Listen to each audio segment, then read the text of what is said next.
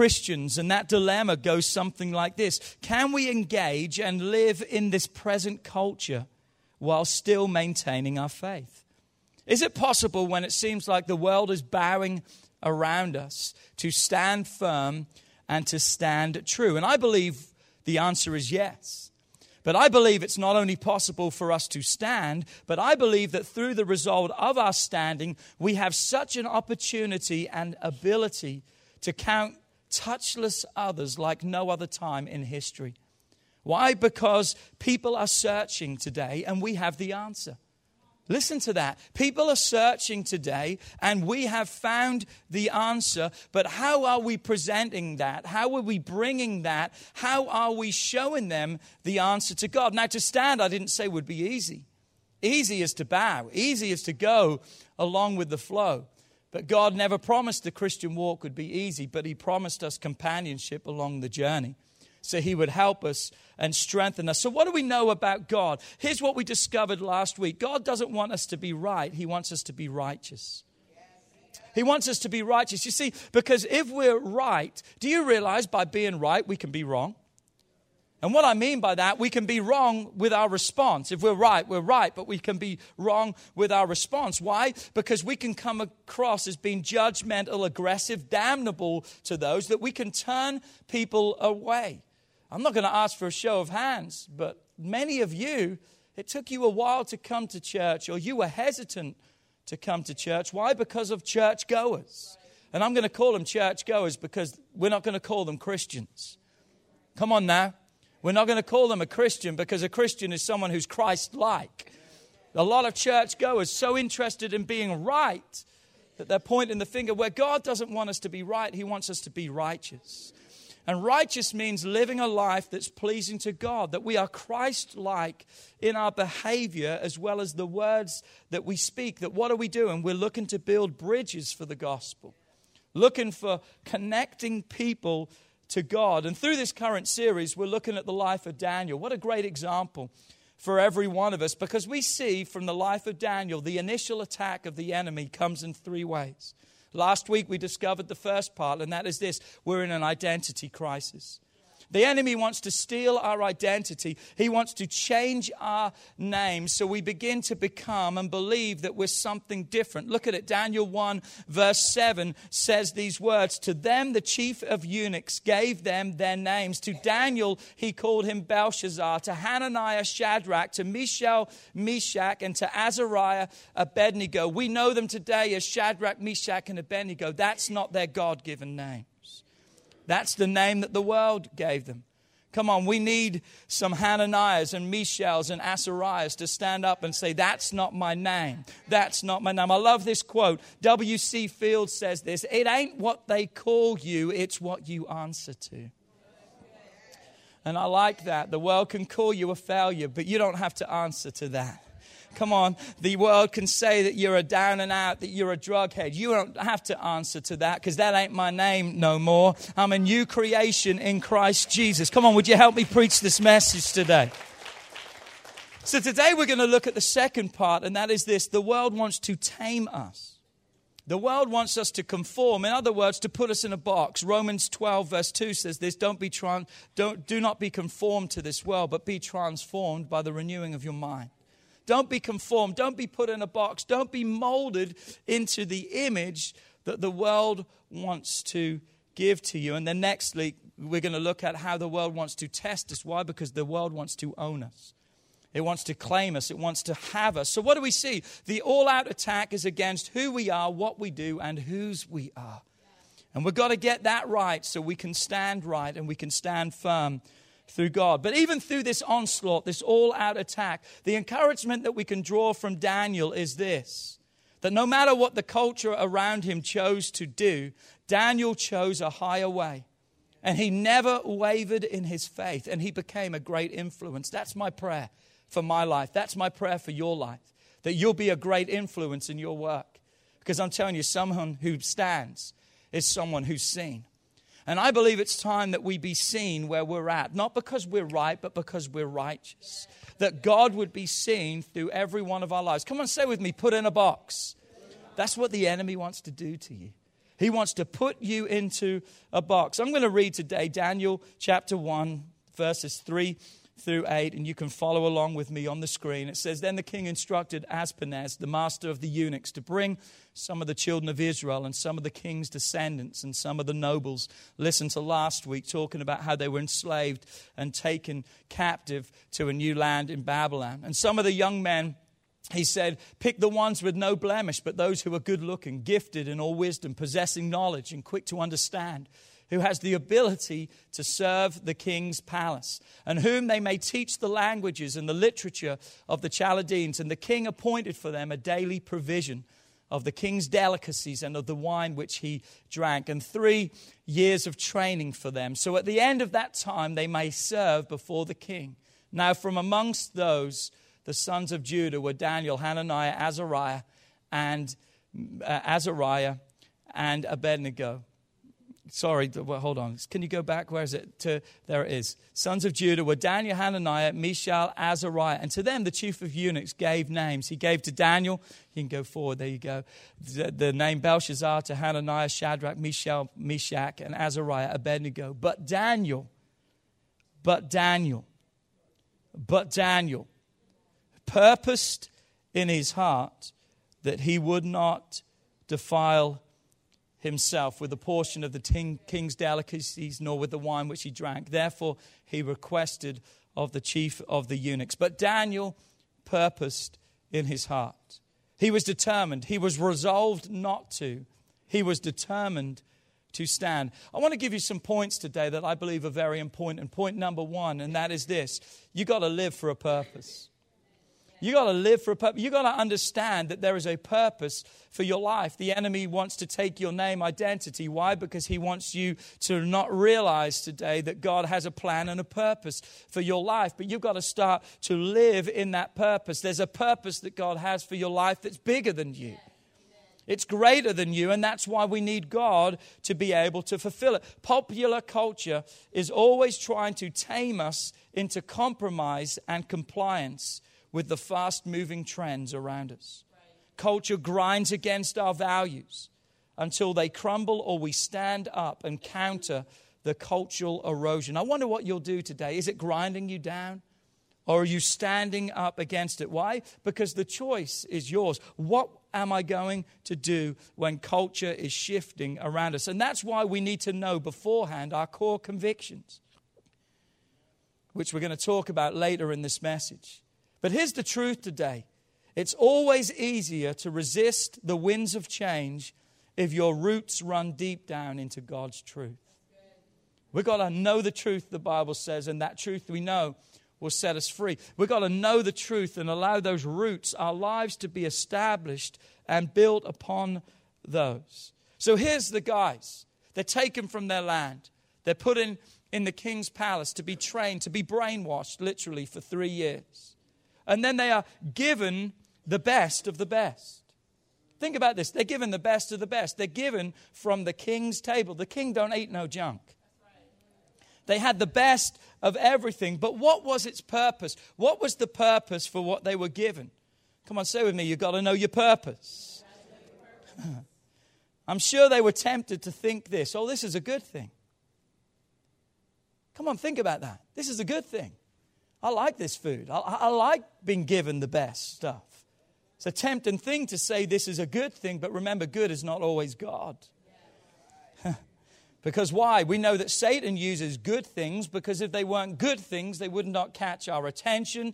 They would not satisfy our appetites and our desires. Satan uses good stuff too. The food and the drink that they were offered, you've got to understand, violated their dietary laws.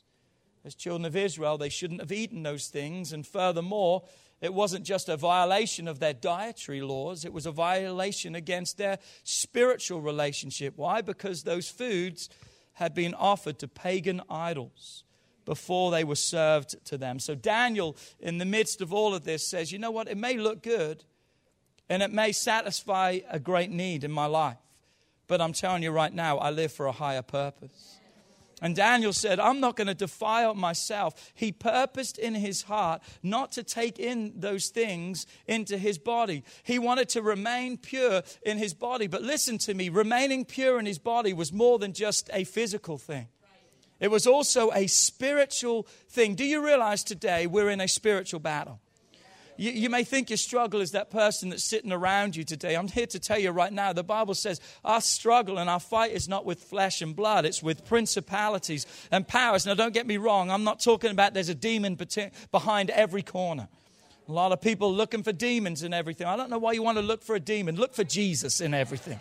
Come on, looking unto Jesus, the author and the finisher of our faith. I'm not concerned with those things. I'm keeping my eyes fixed on God, and then He can handle those things. Do I hear an amen? But there's a spiritual battle, but it's more than just food and water.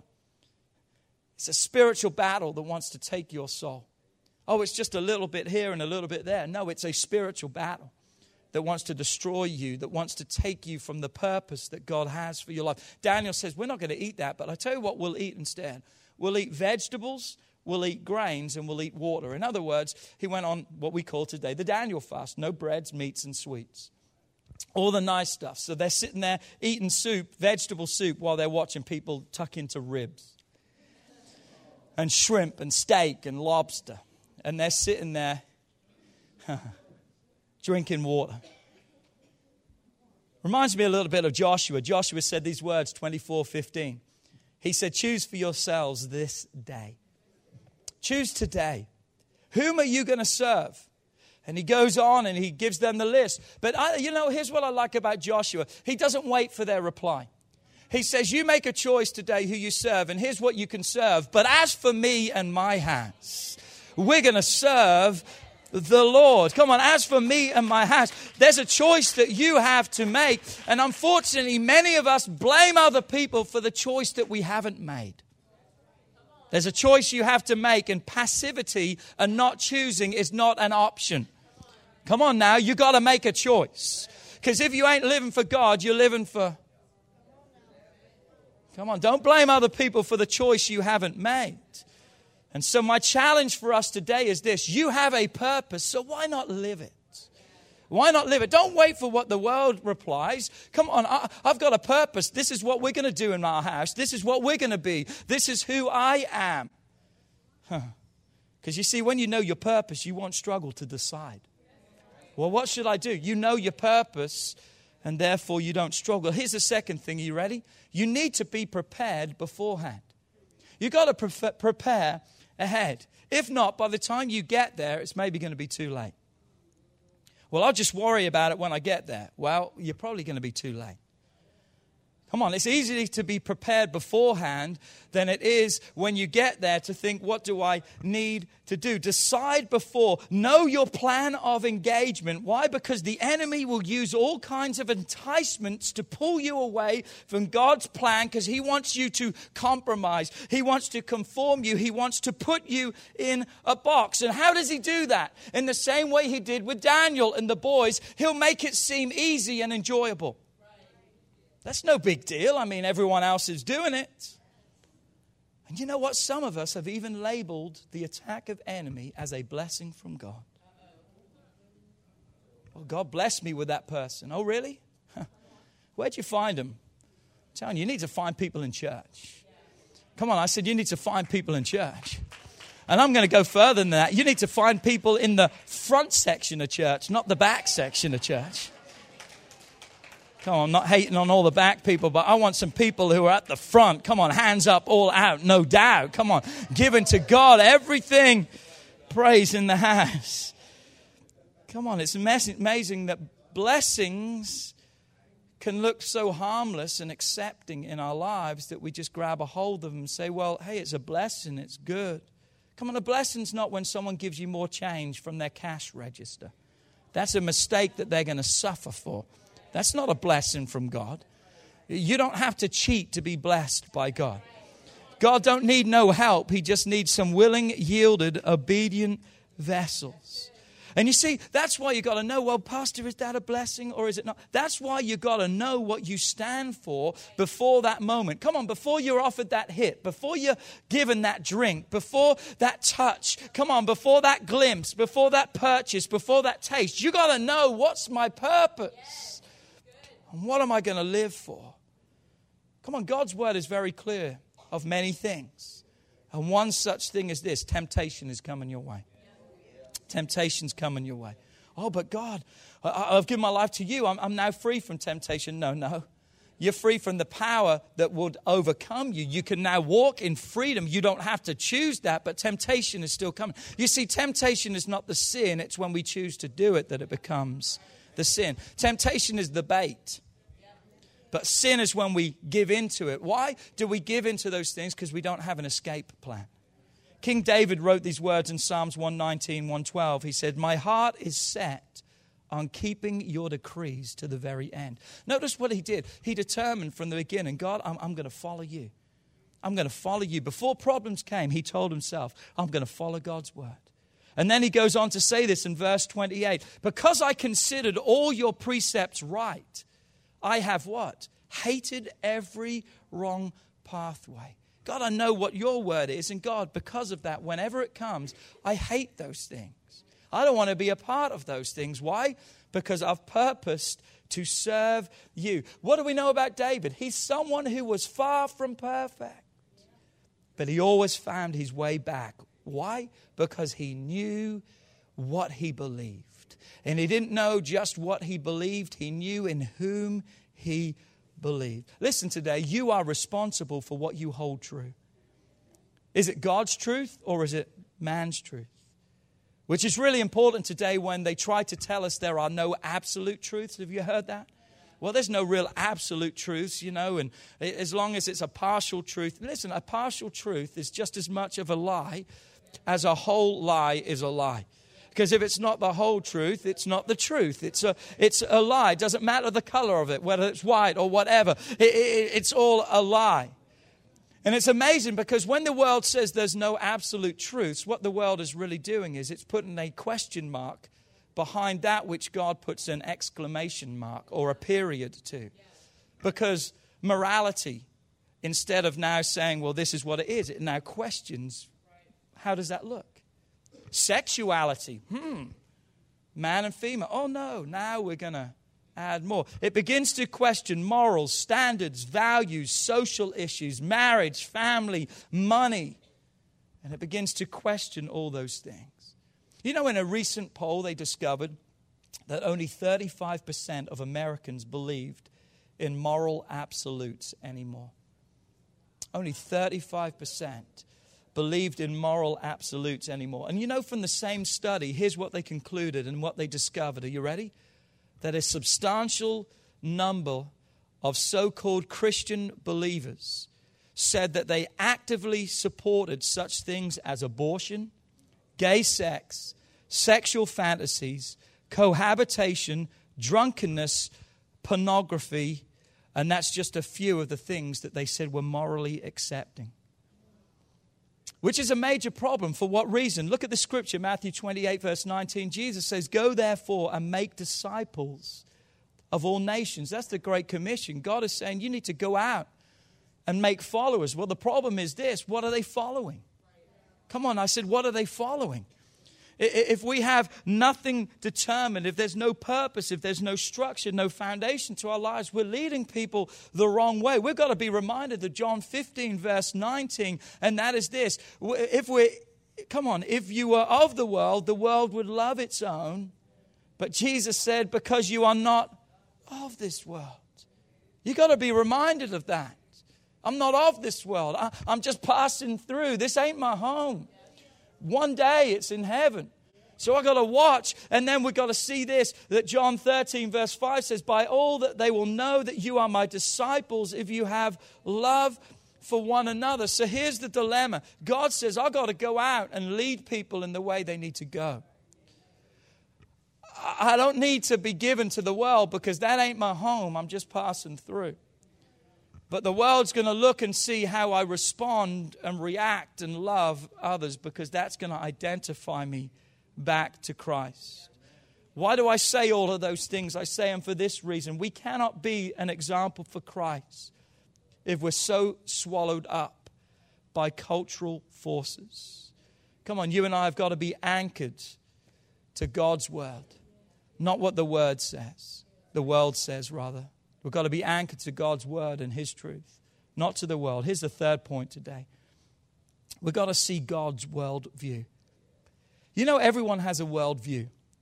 Everyone has a way that they see the world. It's a way of seeing. It's a way of filtering and processing the events of their daily lives in the context of the world that they live in.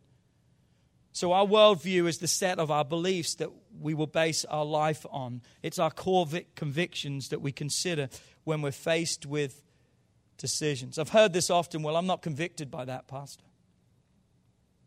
Let me say that again. I've heard this many times. Well, Pastor, I'm not convicted of that. I can listen to that. I can watch that. I can be a part of that. That's not a conviction of mine. I don't feel guilty. I don't feel wrong that I'm doing anything wrong by doing that. You know, there's a major problem with that. I said there's a major problem with that. And here's the major problem. Are you ready? The gospel is not tailor-made to suit your decisions, your thoughts, and your actions. Come on, let me say that again. I didn't get many amens. I'm probably not expecting many amens with this one, but I'm going to say it again. The gospel message isn't tailor-made to suit your decisions, thoughts, and your actions. Well, if I just want to do that, then it's okay because God lets me do that. Listen, right is right and wrong is wrong. Why? Because what do we know is we're not dealing with a different salvation. Oh, so you're saying your salvation is different to mine? Salvation, the message of God, is the same for every one of us. So here's the reality. Here's the truth. Are you ready? It's not a personal conviction. It's a personal choice.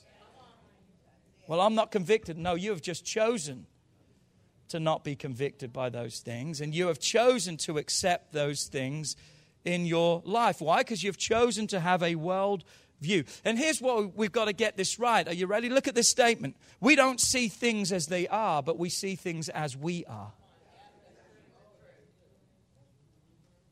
How we are. We see things through our filter of our personal experiences, our relationships, our observations, our conclusions. And they can be both good and bad. But many times these variables are often biased, inaccurate, and subject to our emotions and our feelings, which are changing. I'll give you an example. There can be a car accident. We can have 5 witnesses. What's going to happen? You're going to have 5 different stories. The stories are going to intersect somewhere, and some may overlap a little bit more. But it's amazing how everyone sees it differently because they see it from their perspective, all looking at the same event, but now from their personal world view. And that's why we've got to have the proper world view. And here's why. For these important reasons. Because our world view determines 3 things. Number 1, how we see God, how we view other people, and how we see God, how we view ourselves, and how we regard or see other people. So we've got to get it right. Because if my world view's wrong, I'm going to see God wrong. I'm going to treat other people wrong. I'm going to treat myself wrong. I'm not going to see the values. Why? Because our worldview determines how we interpret our past experiences, our present circumstances, and our future expectations. Because what we believe about God, ourselves, and others makes a direct impact on the decisions that we will make every day. How we see money, how we see sex, how we see time, how we view God and evil is all determined on the worldview that we have. Come on, our worldview requires truth, and not just any truth, absolute truth, His word, His truth. And if it's not based on God's word, which is the ultimate truth, then our worldview relies on false and negative things of this world. And you know who the author of those things is? John 10:10 tells us the thief comes to kill, to steal, and to destroy. That's the author of the worldview.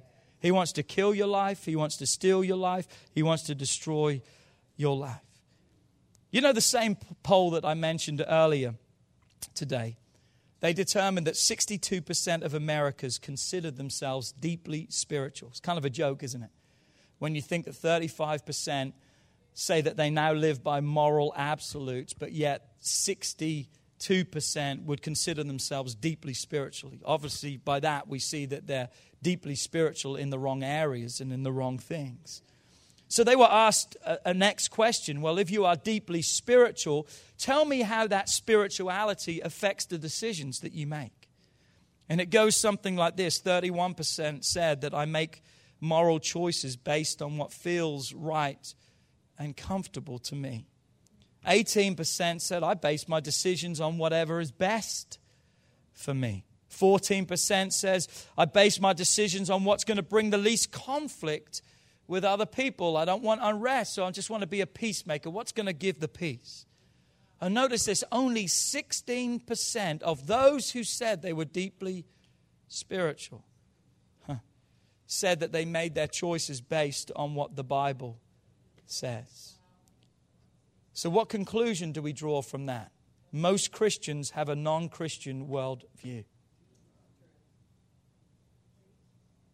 I said most Christians have a non-Christian, non-scriptural worldview.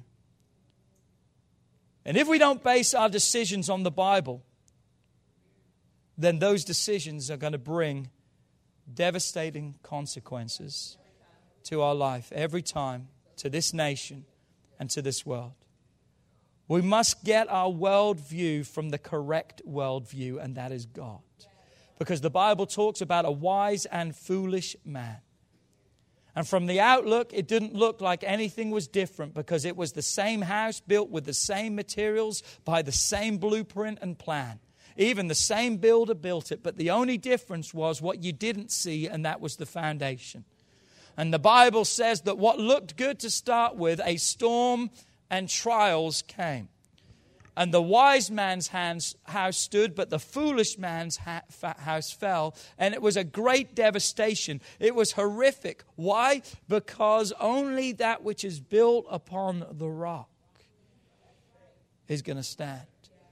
Come on, we've got to build our lives on the Word of God. It may not be popular today, but it's going to see you through the storms of life. It's going to keep your family together. It's going to keep your sanctity in the midst of struggles and persecutions. Last point today, core convictions. Come on, say with me, core convictions. That's why we must have them.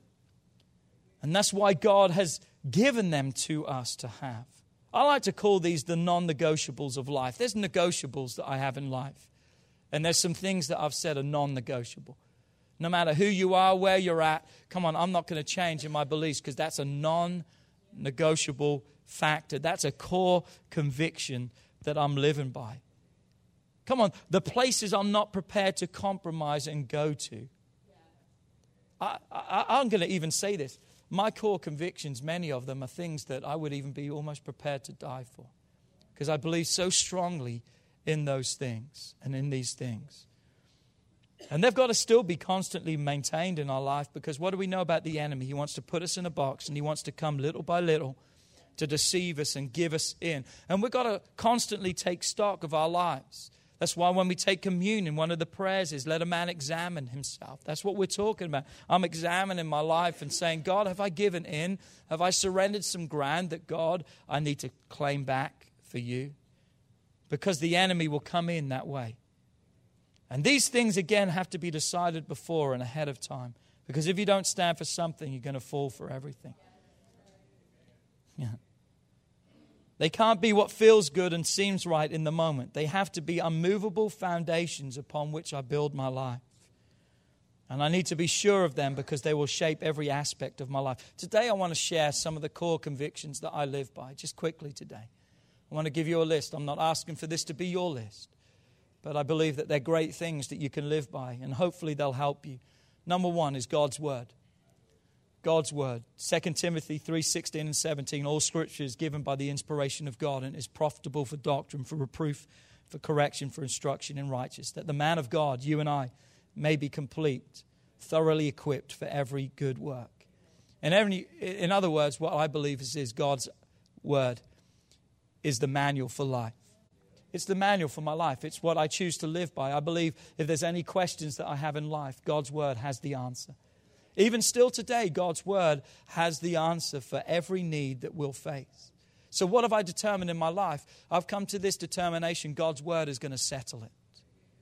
Don't let society explain you away from what God says, because God's word is truth. Psalms 119, 105. Your word have I hid in my heart.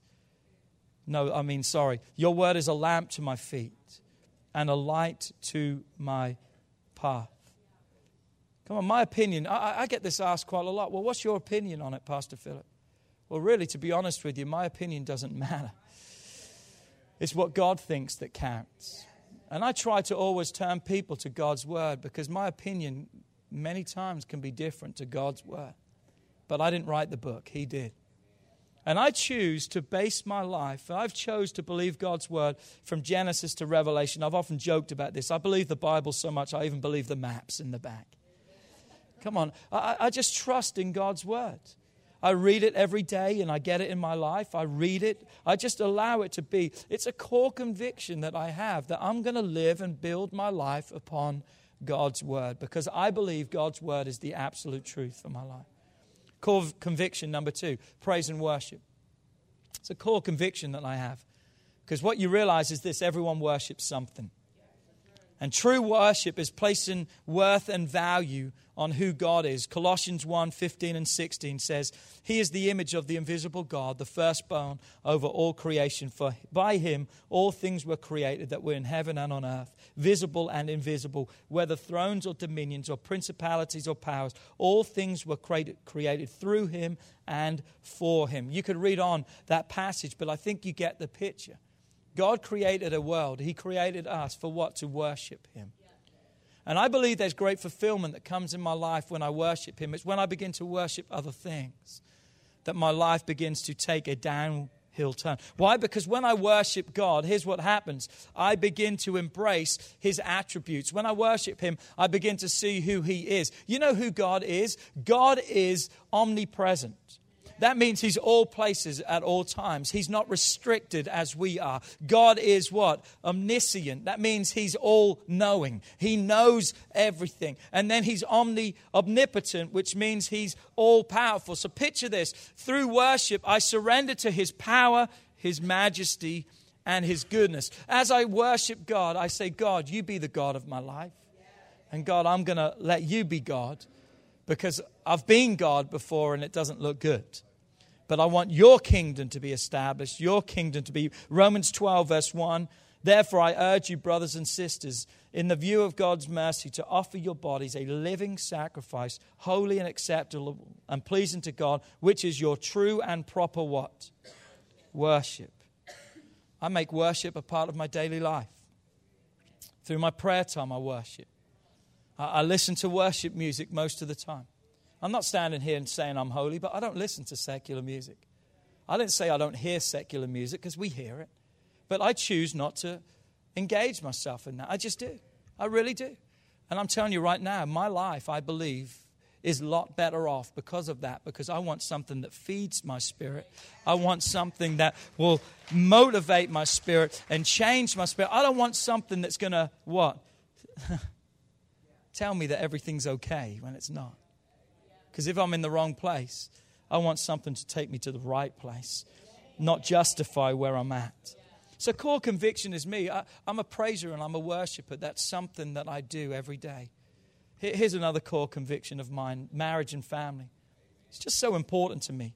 We were made in the image of God, male and female, but we were really designed for relationship with God and with others, to build families, to have a healthy home model where God instructs us to have honor and obedience. Ephesians 6, 2, verse 4, honor your father and mother, which is the first commandment with promise, that it may be well with you and that you will live long on the earth.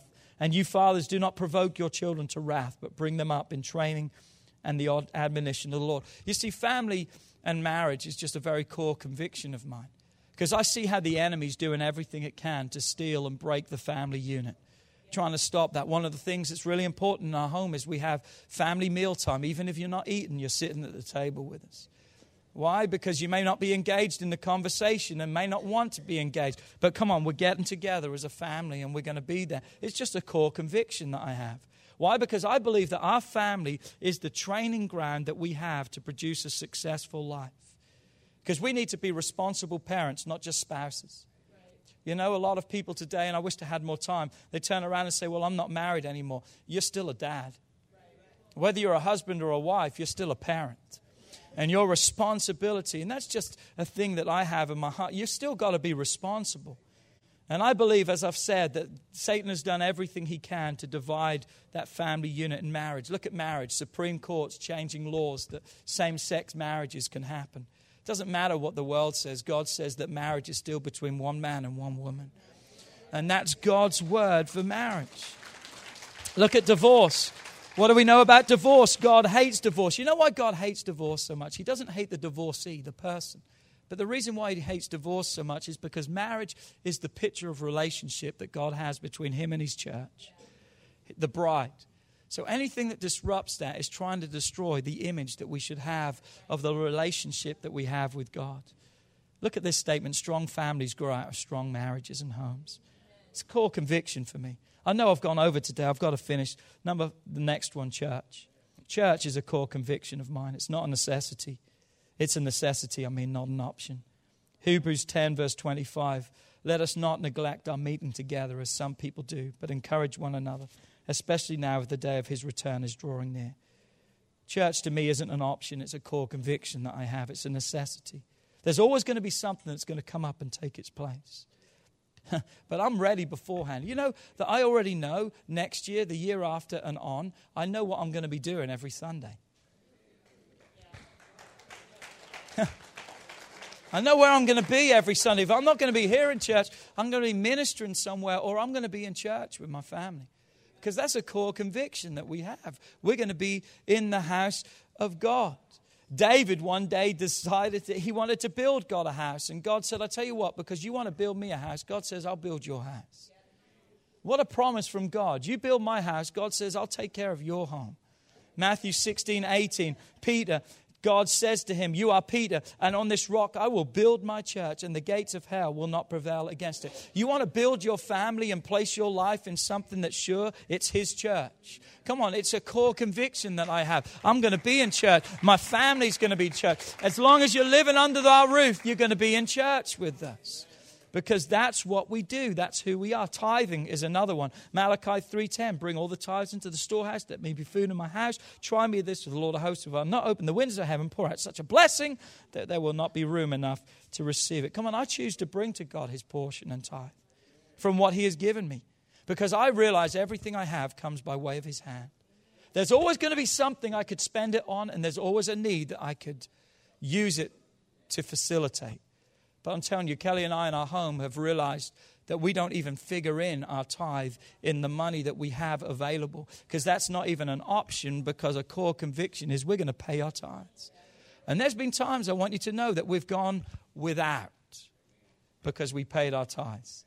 But let me tell you something, you never go without when you put God first. Because God will redeem and multiply and bless and supernaturally touch. Here's another core conviction that I have, and that is this: integrity. Always living by and telling the truth. Come on, I put my shopping cart back at the grocery store. I just want you to know that. And we laugh about that, but I just think living a life of integrity, it's not just what people see, but I want a character of integrity. Because character of integrity is being integral even when people around are not there to see it. Because my integrity is before God. Matthew 5:37, let your yes be yes and your no be no. For whatever is more than these is from the evil one. Live a life of integrity. Your words, action, behavior. I'm the same person behind the pulpit as I am outside of the pulpit. Why? Because I don't want to be a different person. Because God hasn't called me to preach. God has called me to live a life for him, and he lets me preach as a result of that.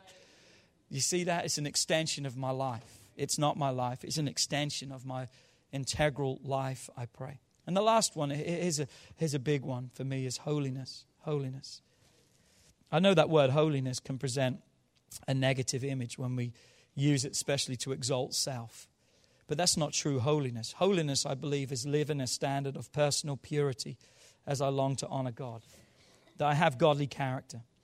What does that mean? That I think through my words, actions, habits, and attitudes. And you know, I just really felt led to share this, and I know time is gone. But I really felt led to share this. One of the core convictions that when I have when it comes to holiness is abstinence from alcohol. Is that we choose in our home and our family not to drink and not to partake into alcohol. And I know this is a big debate today, even amongst the church, and I can understand that. There's a lot of confusion and stuff in the Word. And I believe there's no confusion in the Word, but man has made confusion of the Word. And I just began to think, if I was to share with just people really quickly in a nutshell, why don't I drink? Here's my 3 areas why I don't drink. Number one, because I don't want to give myself over to something that has the power to be addictive. I don't want to give my life to something that has the power to addict me. And the Bible says that, 1 Corinthians 6, verse 12, all things are lawful for me, but all things are not helpful. All things are lawful for me, but I will not be brought under the power of any. That Greek word there says, I will not be mastered by. I've made a determination, and we have as the leadership of this church. I don't want to give myself over to something that has the power to master me and control me. And unfortunately, that's the lie of the enemy, because he tells us all sin we can handle and we can control, but we know we can't. Because what starts a little, he goes in with a wedge. His goal is to go big. If it was just a case that we could just drink one drink and that would be it, that's not the sin. But the sin is the life that we live, because it never just stops with one. And I've chosen not to give my life. Here's a second reason. Is it helpful for me? It's not helpful for me.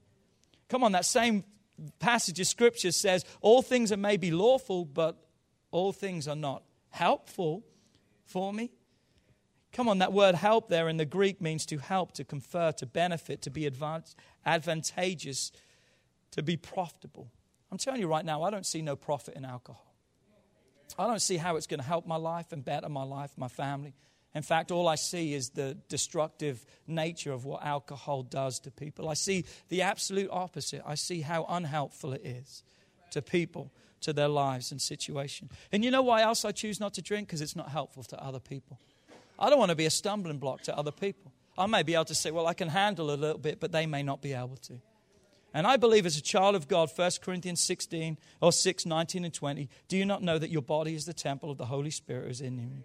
Verse 20, for you are bought with a price, therefore glorify God with your body and the Spirit which are God's. I believe that God wants us to glorify Him. That means be His example to other people. I said be His example to other people.